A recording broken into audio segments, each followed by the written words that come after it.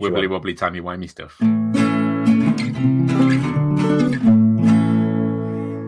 Hello and welcome. I'm Steve. And I'm Javert. And I'm Brett. And this is Fools with Tools, the podcast for the sequential shipwright. And also the episode where I'm probably going to throw up live on air. Woo! So, gentlemen, how are we? What's everyone been up to? Brett, you're going last. So, Al, what have you been up to? Double psych.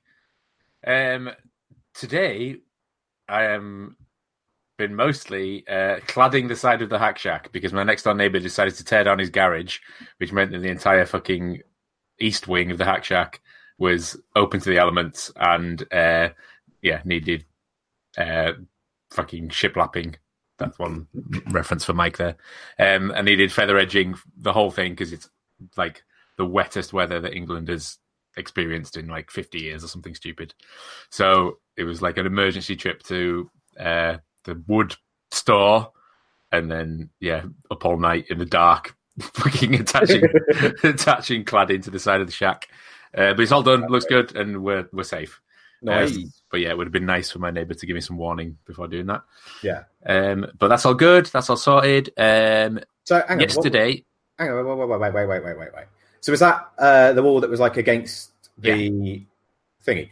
Yeah. So did that not originally have anything on it? Was it just like the frame? And you're such a fucking. Oh, yeah, okay, carry on then. I couldn't get down the fucking alley. It was like 4 inches in front of your face, like down the side of the fucking shack. You're supposed to do that before you put that wall up. All right, easy, you two. Well, what else have you been up to, Al? It had bin bags down it. Yesterday was the North of England woodworking show. Yes, it was. Which I had the pleasure of hosting Dan, don't call me Dandles, for the weekend. He came up from France and stayed at mine, and we went to the show yesterday. And Phil from Darkstar joined us as well. It was a lovely little Saturday, and the most boring show I've ever been to. It was. There's not a lot there, to be honest. And for the biggest woodworking show in England, I mean, I think Yandles kind of wiped the floor with it. So nice. Yeah, they've got a lot to learn. So, but nonetheless, it was a pleasant afternoon. There was a couple of people there as well that we missed because I got a few like Instagram posts in the afternoons. I think big Andrew McQuillan was there, and he was like, I think I missed the boys. And Niall was there. Niall had come down from Edinburgh as well and said that I think he saw me, but we were hot-footing it out of there sharpish because there wasn't much going on.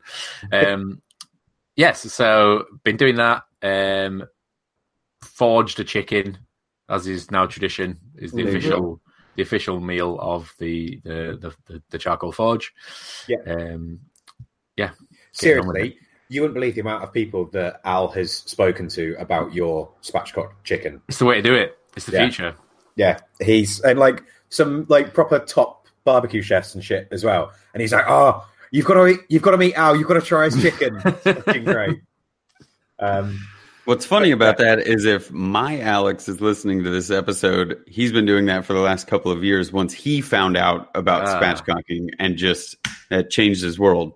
Yeah, nice. Yes. Spatchcocking's always been a good thing, but I think it's just the way that Al did it on the charcoal was just cooking on fire is just a whole new dimension to meat as well, because it's not your traditional, like a roasted chicken in the oven. It's this constant heat all the way around. Whereas fire cooking is almost like kind of like pan frying, but roasting at the same time. It's like a totally different way of cooking, almost like a spit on a kebab or something. So it's a totally different way of cooking. So no, chemistry in that. And then today I made a start on the treasure trade because we've got 2 fucking weeks. No, you haven't. By the time this comes out, you've got a week. Oh, boobs. What? Yeah, but back in time when we're recording this, I've got 2 weeks. Yeah. A week? Yeah. I don't agree with that at all. Yeah. 30 days of September, April, June, and November. Yeah, but it's only the world of international postage. Fucking hell! Oh my god! Yeah, I wasn't ready for that one. Yeah, chop chop. Yes, because again, Brett is going last because then we can segue into the topic. What have I been up to? I've been working a lot. I've not even thought about my treasure trade person yet. So I've thought about the person. I've just not been able to do the thing. Yeah, I suppose that's a good thing. And well, I've thought about the person, and like I've managed to quickly check out their Instagram and look at it and go, okay, cool. I'm going to think about what I can do for them, and have so far come up with zero ideas, but I've had like zero headspace to do it. But yeah, things for market production. Mostly, we've been very busy. We've also done some other exciting things, which I can't talk about yet, but for future stuffs. And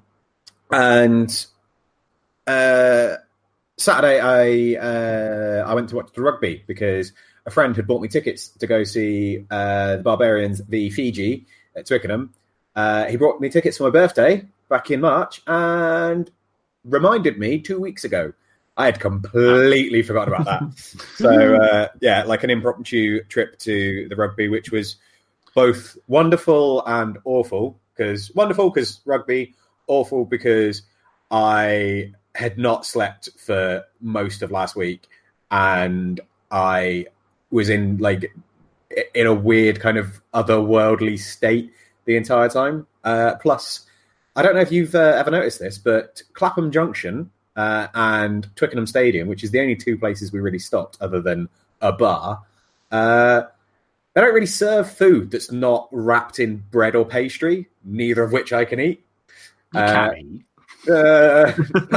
Not without being in incredible amounts of pain. So yeah, I was surviving off of many packets of crisps, which mixing with Guinness was interesting. Yeah, and that's it.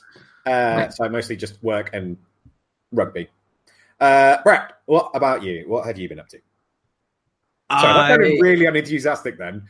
It's because I was looking down at my team. Yeah. Brett, what are you doing? Whatever. Brett, what have you been up to, my friend? I'm very excited. I posted a video this morning featuring everyone's favorite, one of everyone's favorite Canadians that we all know. Pat Lapp. Oh. Pat Lapp was in the shop a while back, and I'd filmed just some pickup shots with him, knowing that he wanted me to make him some wood turning tools, which I know nothing about wood turning other than the very minimal amount that I've done. So I know how to put it on the lathe, and I know how to use 2 or 3 different tools that make shapes go into the wood. So Pat had sent me a couple of reference photos, and I sure as hell gave it my best. I think technically they worked, but there may be some nuance in terms of the sharpening or bevels on the 2 tools. Finished that video yesterday, posted it, made Pat into a shop elf, which was a fun little bit of editing.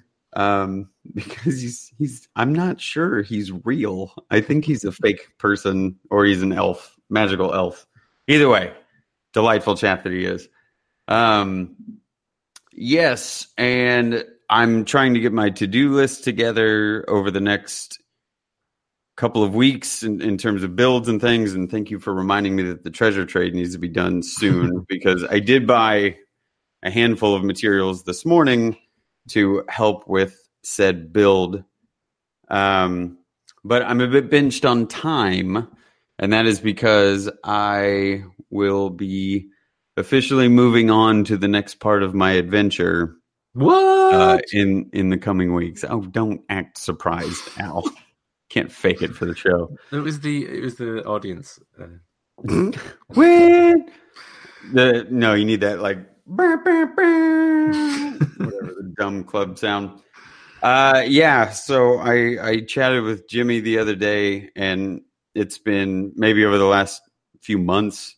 I've just been trying to get a little bit more time for myself to work on projects, and it's been a bit of it's been difficult to like allow myself time or find time in the day to actually, work on the projects or get videos done, because we all know that dedicating the time to make a thing is, a substantial enough ask for anybody, but then to be filming it and then editing the videos and posting them, it's just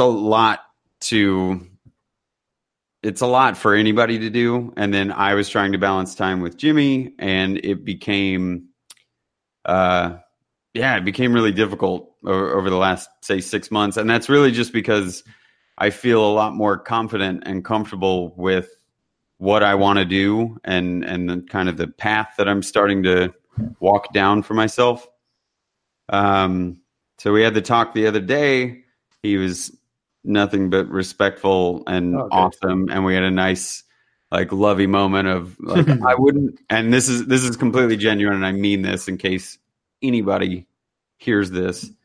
If it wasn't for 3 years ago walking into Jimmy's shop and like learning everything from watching his videos and just setting foot in there to try and figure out if I could maybe be involved in some capacity, I would have never met you guys. I would have never been in the community to begin with, let alone had this podcast and the channel and everything and all the skills and knowledge that I've gained.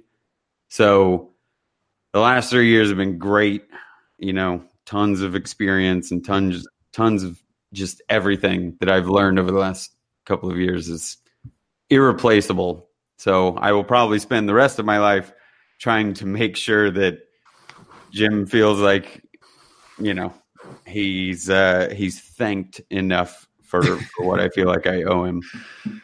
But yeah, so I'm pinched a little bit on time. I want to do a couple of builds before I have to take off. It didn't help that in the process of my apartment getting renovated, I ran into a couple of issues with my landlord, and she wasn't so helpful in terms of timing and things. So then it ended up just kind of fueling the adventures going forward. And so by the middle of December, if not a little bit before that, I need to be out of the apartment and on to the next thing. I'll be going to Kansas City to spend the holidays with my folks. There's already a couple of, once I told the family about it, they were like, oh, I want to build this thing. Can you help me build this thing? Yep. Like, oh shit, it's going to be middle of winter in Kansas and people are going to want stuff built probably outdoors. So we'll see. I'm excited going forward. It's, obviously a bit stressful to think about not having all of the tools and equipment, and obviously having Jimmy there as an ear all the time. It's a bit stressful to think about that and not being around it all the time. But again, I think it really comes back to, I've said it on my Patreon a few times where it's like, I want to be doing my own thing and be independently supporting myself, and the crew has helped immensely and everyone's been super supportive, but I've been crazy quiet over the last couple of months because all this stuff's been going on in the background. So posting the video this morning was good. I feel good about being able to put something up. I'm happy to have made some tools that will hopefully get used in the future. And it's weird to think about a year ago, I would have never thought to have the confidence of like, yeah, I've never done that before. I've never made those before. And Pat's going to want to try and use them. But it's like, yeah, I think I could do this. And it was only a little bit more of like a reinstilling of the idea. It's like, I've learned a few things. I think I kind of know what I'm doing. So I'll send those off to Pat, knowing that I made tools that I was like asked to make because I technically have a skill set that can do those things. It's really weird. Like, I had no idea that you were making those tools or doing that build video or anything. And at the woodworking show, it's very much like, for wood turners, that kind of thing. Yeah. And while I was there, I was kind of like, oh, like I've got some basic things for the lathe that JP gave me. But I do need to knock up like a few, or get hold of a few like just simple turning tools. And I wasn't spending like I literally went to a woodworking show with no money, but it was like it was like old files for £1 in a box. There was like one secondhand stall, and I was like, I can make these into turning tools. So I just got like a couple of rusty old like files, and I was like, I can knock these down, put an edge on them, and hopefully reforge them into something that's useful to me. So while you were making turning tools, I was actually considering the same thing. So there you go. It'll probably be my next forging build anyway. Nice. But yeah, just more, not as a build, but just to make a tool that I need. Yeah. Mm-hmm. That's awesome. That tool steel, a lot of people make knives out of those old rasps and files and things like that. But it's a pretty tough steel, and they will hold a decent edge, especially if you use them against like very soft steel. Yeah. Like I mean, it's essentially, what I need is like a Kiridashi. It doesn't need to be anything. It doesn't need to have any like profile like you were doing. That's exactly what that was when he sent me the reference. That weird shape, that weird Z shape that's in it. It was just a Kiridashi, like a big Kiridashi. I just didn't quite have the stock big enough to do that. I don't need to fill this back bit in. It's like one of Honor's knives. It worked really well. It goes over the tool rest and just kind of glides there. And so I think this is me not knowing anything about wood turning tools, but I made that weird shape just going, I think this will work. Like, it's the same thing. It's just going to be this kind of triangular shape, whatever. 1,000 years of tooling can't be wrong. Yeah, whatever. And then when I actually did like the little demo there at the very end of the video, I definitely had a couple of flubs that weren't shown. But at one point, it just kind of knocked itself back and then laid in the tool rest where that little crook is. And I was like, oh, well, what if I just put the tool rest really close and then just lay it on there? That seems perfect. Then your hands aren't even really that close to it. Yeah. The only thing I would say out if you're going to use files for turning tools is because of the kind of steel it is, it's very, very hard, but very, very brittle. And they have a tendency to shatter. Ooh, that's fun. Yeah. So possibly not the best thing to use, but it's sure. As long as you do your heat treatment on it fairly decently, then it's for aluminium and kebab meat anyway. It's not for wood. Yeah, that'd be fine then. But yeah, no, that sounds awesome, Brett. That was a good segue into talking about things falling off my desk, into talking about the future and what comes next and future plans and all that sort of lovely stuff. Obviously, we're coming up to the end of the year. There's lots of people thinking about what's going to happen in the next 12 to 18 months because, it's always what kind of starts happening this time of year. People start thinking about what they've achieved in the last 12 months, what they want to achieve in the next 12 months. And this is also the time of year where things start getting announced. So you've obviously got things like Maker Central is now officially happening. We can finally actually talk about it. Tickets are on sale. People have started booking hotel rooms and things like that. Of buying hotel rooms, judging by the prices. Exactly. And there's lots of other events that are being sorted out for next year. We've started booking out the classes for next year and the festivals and all things like that, and getting all that booked in. It seems like a good opportunity to talk about what's coming up and what our future plans are and things we want to kind of achieve and do and get involved with and all that sort of lovely stuff. If either of you got anything, Brett, you're still muted, by the way.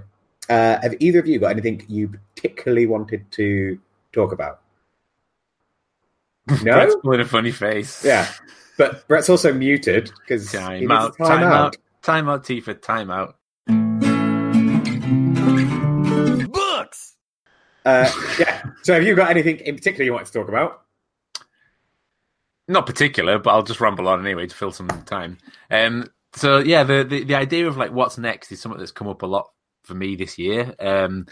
obviously in terms of, my path and what I want to do that's next, similar to Brett's conversation that he's just had, that obviously took a lot of thinking and weighing things up and working things out and budgeting and timing and stuff.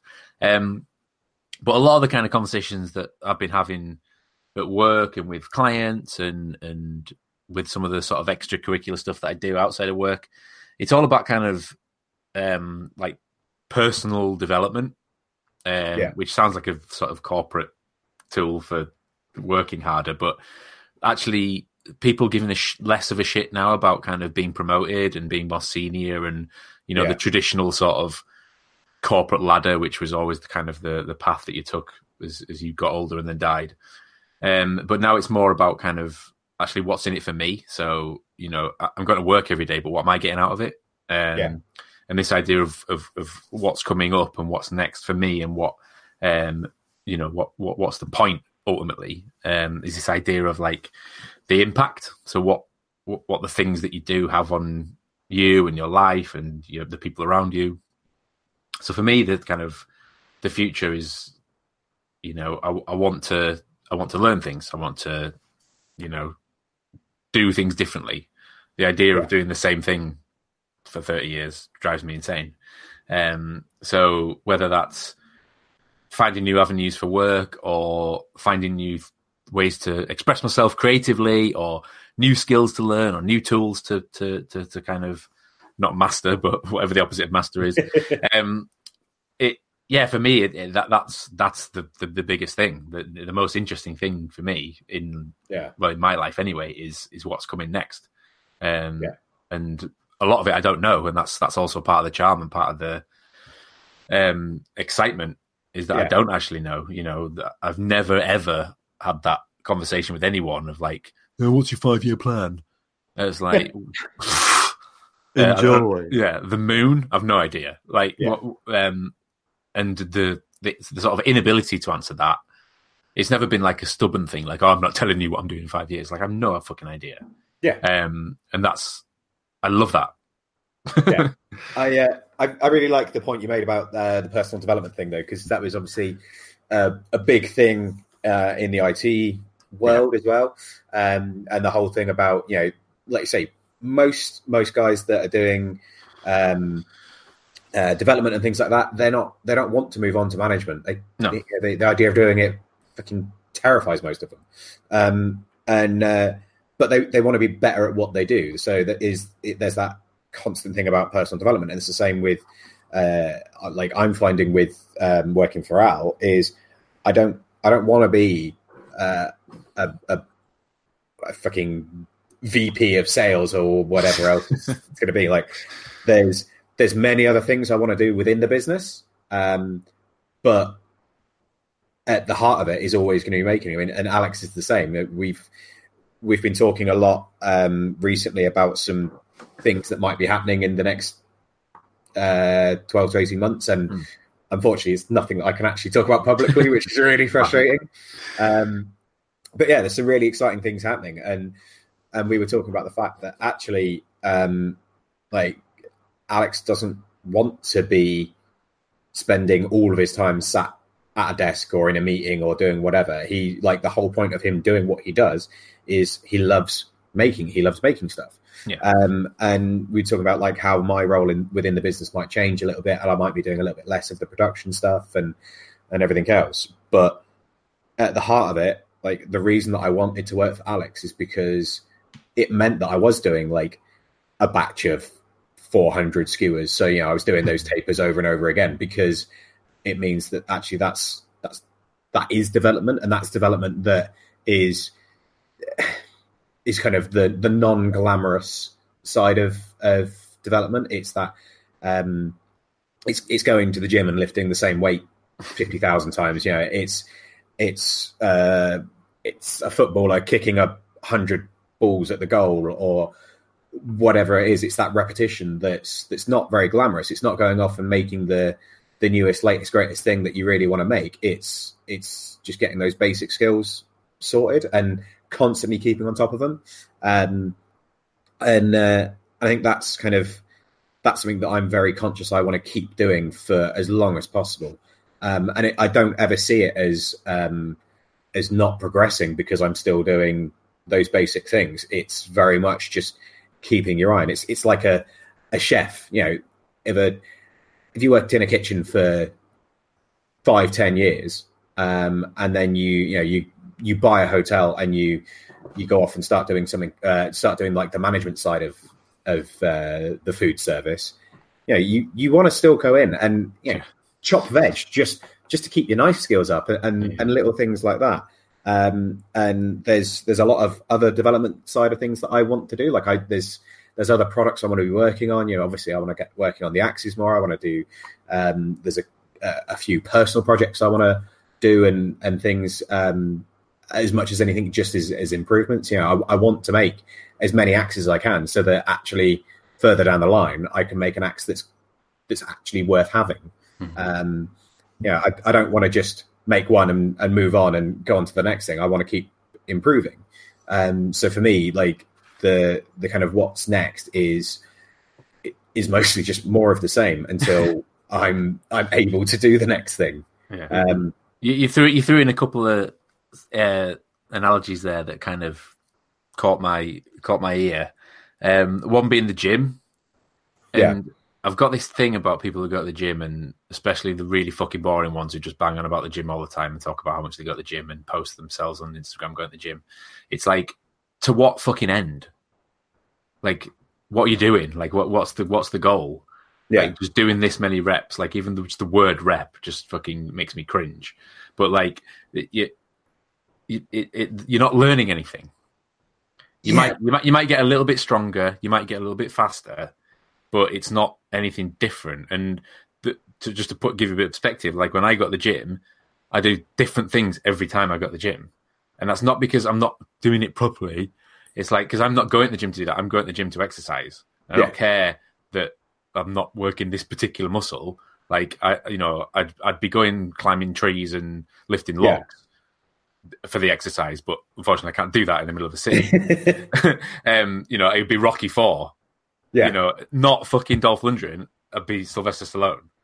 Yeah. Because that's what the idea of working out to me is. It's the kind of the natural things that your body does, pushing it to the limit and exhausting yourself. Yeah. And I don't get to do that because I sit in a fucking office all day. So unfortunately I have to go and do that at gym. But the idea of repetition, but the same with the cooking analogy. Like, yes, repetition's good and you learn and you get faster and you get more efficient. But my sort of concept idea for a restaurant, if I ever get back into that industry, is every single night it's a different menu. The menu is one thing, and it's dinner, and that's what you have. And it's like, and I cook it. If there's other people working there, they help me cook it. We serve it. Everyone enjoys it, but it's different every night. Yeah, I mean, so those two things are kind of like my take on them is slightly different. Yeah, I mean, I and when I was talking about like the you don't have to agree, Steve. No. I'm just saying, like the cooking analogy, I completely get, because that's one of the things that we were talking about last night. Is the fact that me and Jazz were talking about it last night. The fact that like there was like the idea of not changing your menu on a regular basis in a restaurant, and like the idea of having the same menu for more than 6 months is fucking terrifying. Let alone like not even just for seasonality of fucking ingredients for one. Yeah, exactly. I mean the gym analogy. Like I'm not gonna even go there because you can't. No, it's Steve. We just argue back and forth for fucking ages. There you go. No, you would. I'd be doing something else. Yeah. Steve's still yelling at the weight plate. I don't know. But yeah, no, but I think that's kind of what I mean, though. It is like for personal development. I think it's one of those things where you have to. Oh, for me anyway, I have to make sure that I'm still doing those basic things. It's that.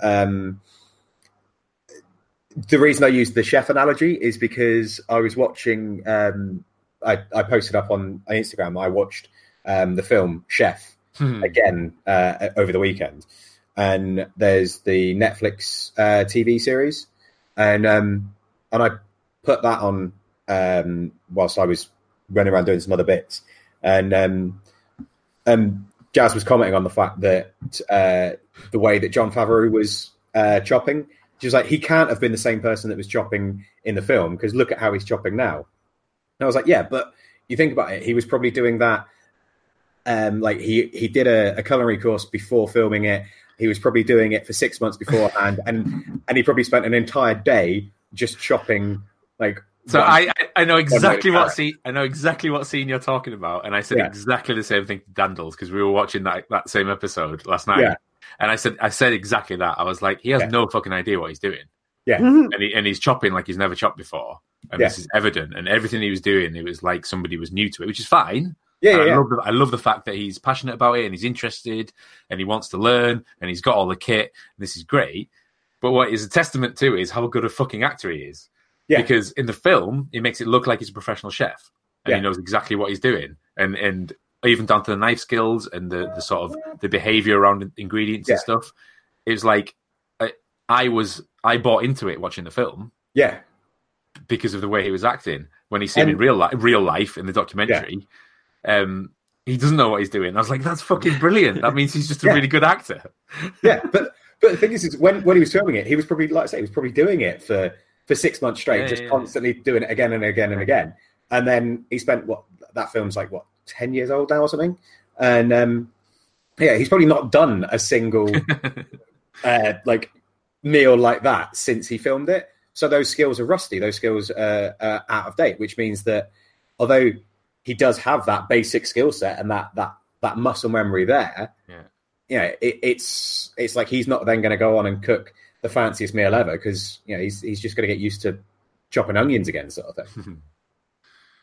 I like the analogy of the professional actor or Favreau in general because having recently just watched the newest Spider-Man. There's no wonder he doesn't have the knife skills that he used to have. He's just been practicing wearing suits and flying airplanes. Now, all of this kind of going forward for me, in an oddly similar fashion to the Jon Favreau actor thing. I don't know. I'm trying for a stretch here. Give me a second. I've been trying to amass skills and pick up as much knowledge as I have, or picking up as much knowledge as I have over the last couple of years has really just given me a little bit more direction. Like it allows me to look at the things that I don't want or that I'm not interested in, but at least I had exposure to them. And knowing that, every episode on the channel or every video that I produce feels like it's a constant series of I've never done this before, but I think I get it. So in that moment in time, maybe a year ago, it was like, well, Jon Favreau is not a professional chef, but he can play one on TV. When I was first doing that sword where Steve helped me, the big cutlass, I had no idea what I was doing, like whatsoever. And not to say that I am in a master level by any means nowadays, but compared to where things were when I first really tried to get into blacksmithing and do things correctly based on what I had seen online or the information that Steve was feeding me, so many parts of that project are wrong, but I'm still proud of the video that got produced and I'm happy with the product that came out of it in terms of like, I wanted to make a sword. Well, technically it's a edged weapon that you can swing and has a handle. So in that capacity, I was a sword maker for an episode, but not really. And now going forward, it's like I'm not even going to have a lot of the equipment that would make something like sword making easier. It's something that I would want to do again or try more. Like Steve was saying with the axes, I would love to try more fantasy weapons or stuff from video games, just stuff that sparks my interest in terms of like geometry and the way you would create these shapes in steel. But there's a part of me that looks at it as like, well, if I don't cut batons out of a pepper for 6 months after this, am I going to lose my knife skills? There's going to be a break from blacksmithing for a little bit. just based on like travel and space. And I'm not 100% sure that I'm going to have, everything set up that I would need to work on steel projects back in Kansas City. But I don't know. There's something about those actors that are able to kind of chameleon themselves, or somebody like Favreau that's able to produce something like Chef, and then years and years later he's doing 4 completely different projects, or he's in this Marvel universe now, and Chef was a great movie, but I don't equate Favreau with any of that anymore. So my next step is like, well, what happens now? Do things ramp up, or do they change a completely different direction? Is it just an evolution of things? I like the idea of the evolution of things. Yeah, I think, what's coming next and plans don't always have to be radical. They don't always have to be like totally binary, like I'm completely changing what I'm doing this week. I'm doing, like it can just be this plus this, or this changed a little bit.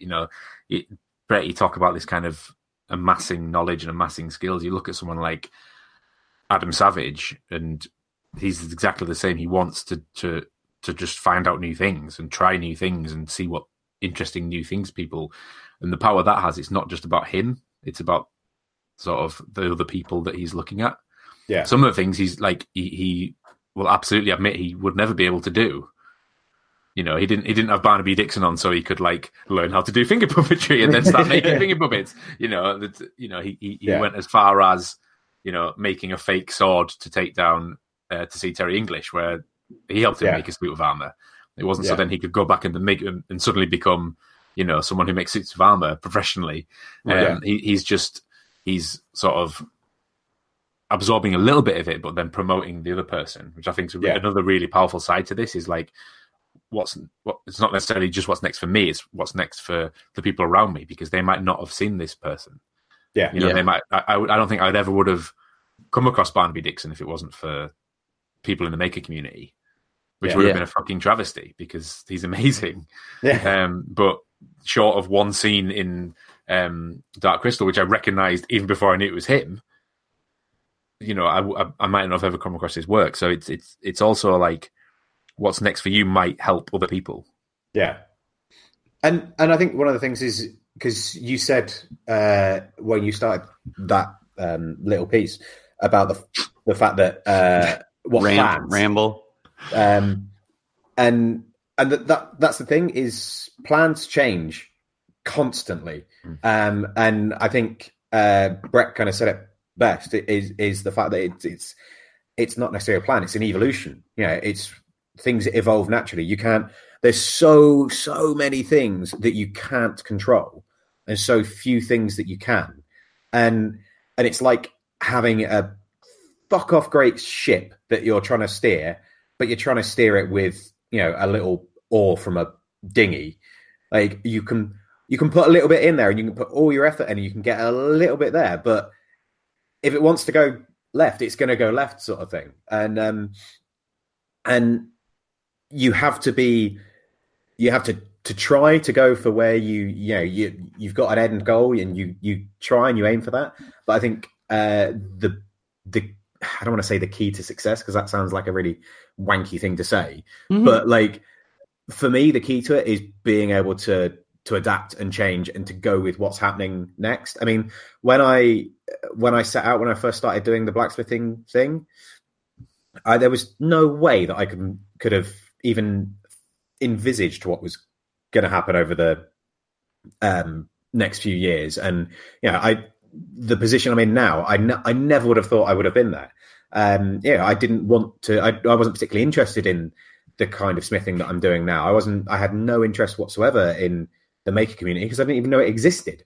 And now, my plans, as it were, in the very loosest sense possible, kind of revolve around someone else's business. So Alex's business and things happening within the maker community. It's a weird position to be in, and I think Brett, you're particularly quite good at just kind of like going with the flow. And like I say, yes, you might not be able to have the forge set up, but there's going to be so many other things that you're going to be doing. I don't think that's going to be an issue. And then, like I say, when you do eventually get the forge set back up again, it's going to be shit for the first couple of times you're forging, but those muscle memories will come back. That you'll start picking things up again, and you might find that actually you have to make a load of shit tapers or whatever just to get back into the swing of it. But you cut those carrots, it's fine. Well put. Cut those carrots. Yeah, it's just getting yourself back into that that kind of headspace. It's like if you go away on holiday for a bit and you don't get to make or do anything. It's fuck off. You don't get to do those things, and then when you get back, there's always that struggle of getting back into the flow of things or back into the swing of things, and it doesn't take very long. It's the same as, again, using the gym analogy. If you stop training for a while and you go back, it's much quicker to get back to the strength or the fitness level or whatever that you were at previously if you've already been there before, because you've got that muscle memory. You know what things to look out for. You're aware of all these things, so you're not worried about learning it. It's just remembering it instead. I think you'd be fine. Well, it's my normal pessimism, right? With just looking at things and going, well, it's not exactly like everything's not perfectly set up for me to jump to the next thing and just like have the shop, have the setup, camera gear, ready to shoot YouTube. I think financially, things are always going to be, financially tight just because that's how we all exist. But it's the idea that I have, my own set of blacksmithing tools, and I have other tools, woodworking tools, and all of these small things that I've amassed that, like, the more I look at it, the more I realize I am pretty self-sufficient at this point, and it's never stopped me in the past to kind of up and move. And Rob said it last week where he's like, oh, I see you use a little nomadic, except for in that amazing accent that he has. It's always been like that for 10, 12 years now. I've always kind of been able to like pick up and move on to the next thing and never really been too afraid of whatever the next step is. 'Cause it's like whatever it took me to make the decision to do the next step. Yeah. Everything that follows after that is, like you said, adapting and being willing to understand that the ship wants to go left. So you let the ship, you don't fight the ship, right? That's just where it's going. And then maybe you end up finding something really great over there. All I can think of with the ship that you try to steer is like, I just want to speed it up and just like jump the road like in Live and Let Die. Try to change trajectory, just speed up. Yeah.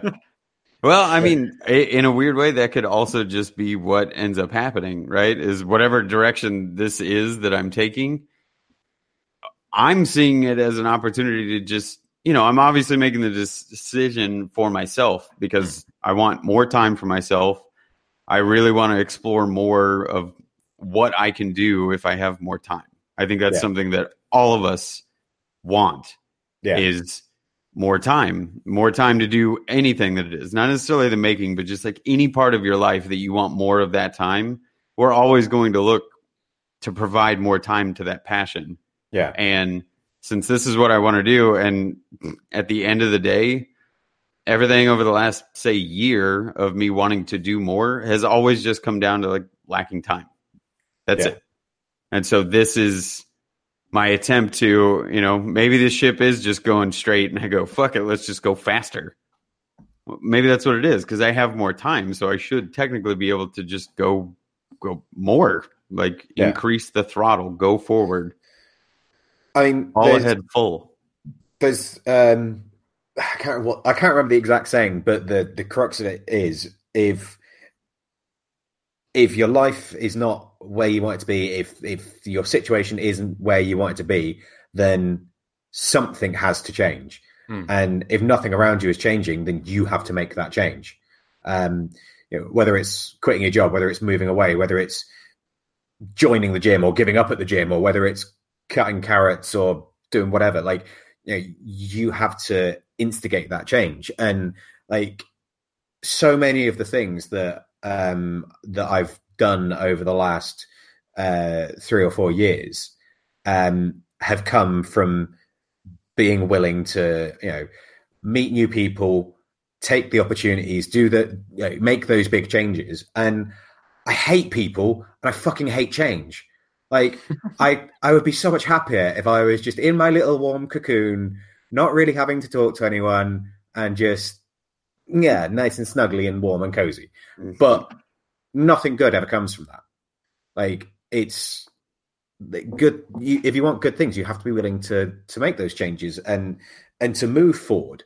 It's one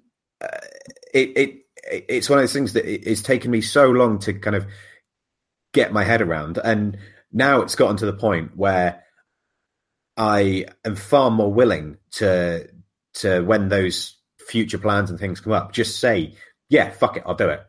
And then have a panic attack about it half an hour later once everyone else is gone. Like, it doesn't mean that I'm any more excited or willing to accept the fact that, those things are happening. It's just the fact that I'm now willing to say, actually, this is a good thing, and intellectually say, yeah, let's do it. And then the irrational emotional side of me can then panic about it afterwards, because it's intellectually, I know, like, the absolute worst thing that's going to happen is I lose all my money and have to sell my house and move back in with mum and dad. Like, that's it. That's the worst that can happen. I'm not going to die. It's fine. And if I die, I'll be dead. I won't know. It's fine. But yeah. Oh, yes. It kind of makes me think of Maker Central. I know in the pre-show we were talking about it a little bit more, but ever since Nick fully announced the Maker Central return, it's like everybody's jumping on board faster this year. Everyone's super excited about it earlier this year. And in a similar fashion, it's the first year that we went out there and did it was a complete, like, caution to the wind. First go around, we had never met each other in person, and a lot of the other people that attended there, and it was everybody throwing caution to the wind and just saying, like, this is the direction that things are going in. And what's the worst that could happen? I spend money and I got to move. I come back with maybe nothing. I don't know, whatever. There wasn't really a negative or anything that could have taken away from that experience other than yourself, right? It was how much you wanted to put into it. And then we go to last year, year 2, everything ramped up quite a bit, and you still got a sense that there were people that didn't attend because they didn't quite know, or, maybe it was going to be the last year. So some people did attend because it was the last year. And now here we are, the announcement's gone out for year 3, and like everybody is already, we're 6 months out, and people are already booking hotels and flights and all of these things because I think it's infectious, right? It's infectious when a few people start making a move, even if it seems a bit nomadic or I don't know, just flippant decision making. Well, then another couple of people try that thing and go, you know what? They came out the other side fine. They didn't get hurt through that decision-making process. Even if people spent money to go over to Maker Central, I'm sure everybody got a good experience out of the last couple of years. I know that it's paid dividends back to me in terms of my friendships that I've made and solidifying relationships with Al and Joe and the Forge and all the people that I got to meet over there. It feels like a second space that I exist in for a week out of the year, I know that anybody that's getting excited about doing it this year, it's that infectious positivity of like throwing caution to the wind or just saying like, this is going to be my next step. Whatever comes out of it is up to me and what I want to put into it.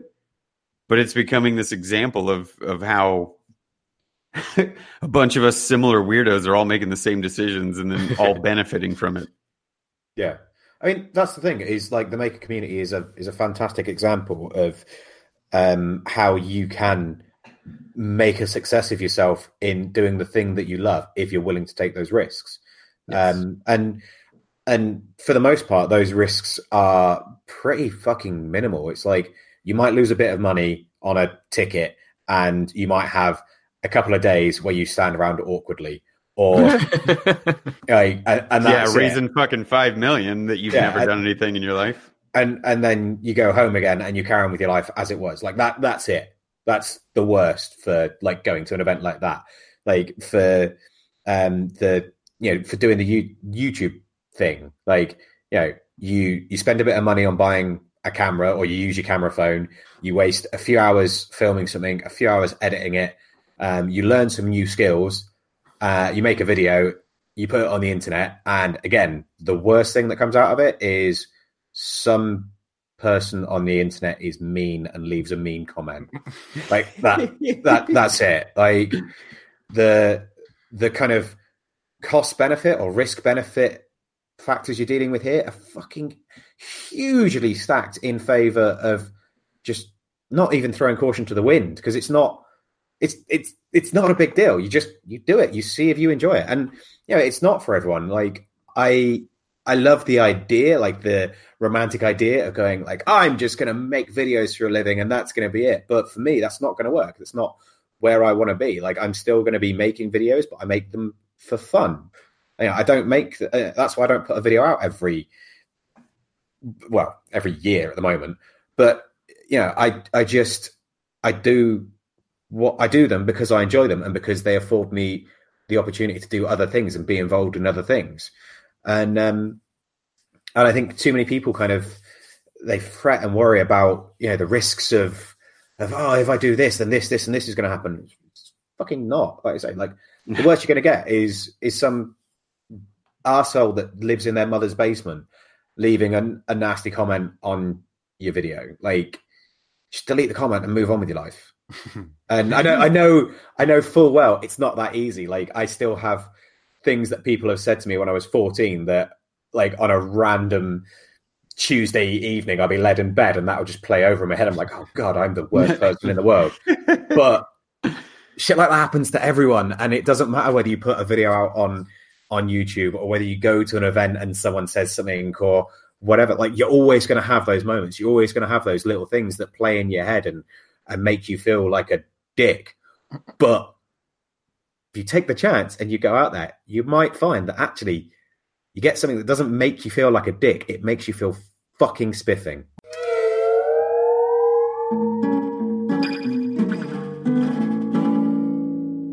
People that we think that are spiffing.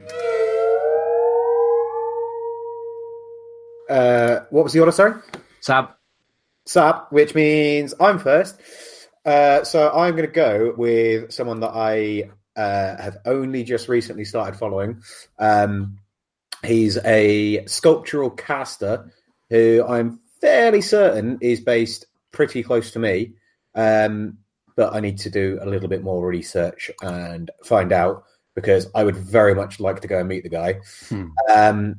But his name's Rich. He is from The Lost Foundry. And as you might have guessed, by Foundry, he does a lot of casting stuff. So he casts a lot of stuff for different artists and so on. The tagline being, "You keep sculpting, we'll keep casting." And yeah, like I found him because a friend put them up on her Instagram page because she'd gone down and met him. Just looking through the stuff that he's got on his page, there's some gorgeous stuff. You know, obviously a lot of it is stuff that's been produced by other artists, and he's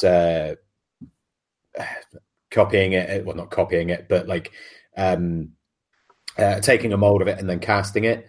But there's some gorgeous stuff on there, and he seems to be a really fun, interesting guy as well.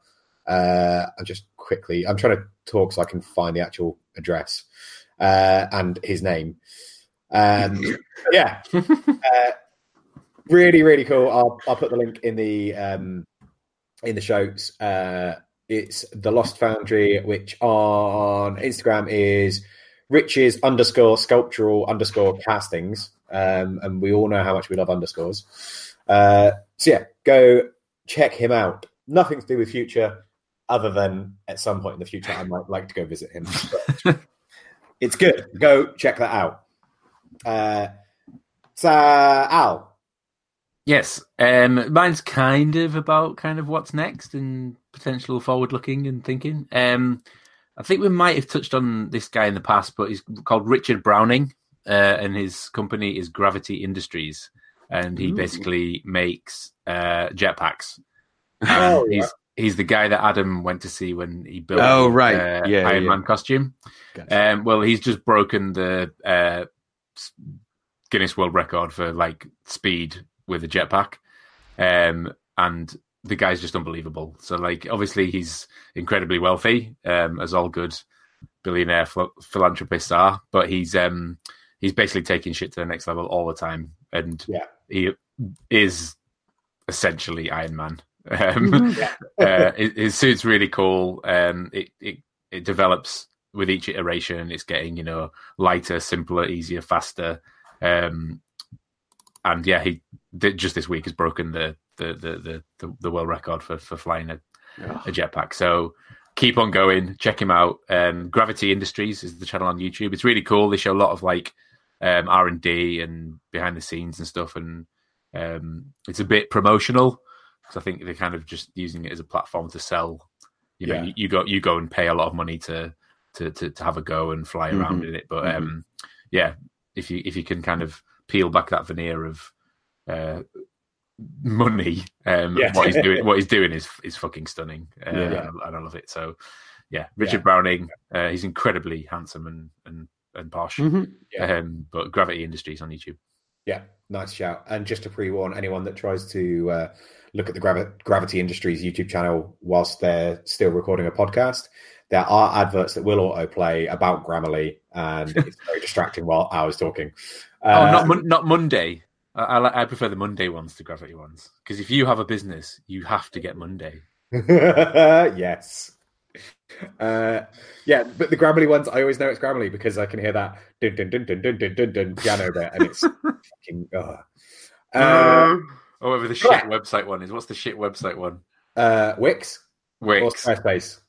Wix. Yeah. All right, not easy. Wix. The fantastic building supply. They are a fantastic building supply. My website is Wix Run, so shut up. And your website's lovely. Yes. Is it my turn? Yay! Yes. All right, yeah. My only connection to Future is that I've been watching this young gentleman and following a bit of his work for a while now, and I didn't realize he had a YouTube channel, and his work is really, really fantastic because it's a great mixture of traditional blacksmithing techniques, but also utilizing a lot of power tools and oxyacetylene torch, and ending up with these beautiful sculptural pieces that would be basically impossible to do. Not impossible, but very difficult to do without using future tech as well as traditional blacksmithing techniques. So his name is Joshua Delisle, DE space LISLE. He's British. So Steve or Al, he's within 5 hours of you. He does some really amazing work. His Instagram is Delisle Designer Blacksmith, all one word. I found him after specifically, I think Chris Cash actually sent me his information a while back, and then once I started getting into his work, he has some stags, like these beautiful forged, ornate sculptural stags they're either bookends or something, but he has an image of them kind of going in, like battling each other with their antlers pointed inwards. It was such a striking image that I just thought it was a really cool drawing, and then it turns out it was made fully from forged metal. So he's quite impressive. He doesn't have a ton of stuff on his Instagram just yet, but I'm keeping an eye on him because I'm learning a lot by watching his YouTube videos, and as somebody who appreciates the form of an antler. He happens to be spiffing. I think his work speaks for itself. So go check him out. Nice. Cool. Is there any other business? Treasure trade. Stay on it. You only got a bit of time left. Cool. And the other one, which Al has very well pointed out in the chat, is the raffle thing that I was going to say Mystery Science Theatre 3000. Then it's not Mystery Science Theatre 3000. It's maybe that was a good show. That was a good show. Maybe I've said too much. The guys from there are running in conjunction with Tony Rouleau, and you can win one of his wonderful planes. And they are beautiful. There will be a post on our Instagram as well as the maybe Instagram and probably in both of the Facebook groups. Just as soon as Joel gets his shit together and actually sends us the graphic that he said he was going to send us 3 days ago. Get your shit and put it in a bag. But yeah, check out either of our Instagrams for more information on that. You can win a fucking gorgeous plane, help out a good charity, and everyone is a winner. That's it. Anything else from you two? Fools with Tools podcast does not condone gambling. Exactly. It's not a gamble. It is by law. Yeah. That's it. In which case, if you want to get hold of us, you can find us in all of the usual social media places. You can find me at Moonshine Metalworks. You can find Brett at Skull and Spade 13, and you can find Al at Al's Hack Shack. Al's fully waterproof Hack Shack. Yay! Al, I've just seen your t-shirt. Nice t-shirt. Have you actually seen it though? Yeah, because I only saw the top bit earlier on. No, they did the whole National Football League and paired each team with a band. Oh, really? Yeah. See, this was just the perfect match. Yeah, I was going to say those two I associate with being with each other anyway. Exactly. Who was it? I was speaking to someone the other day, and they commented on the fact that every time I say Brett when I'm doing the social things, I roll the R. It's completely Brett. Completely unrelated. If you want to speak to us, you can find us in the Fools with Tools Facebook group. If you want to know all the links and stuff, they get put on the website most of the time.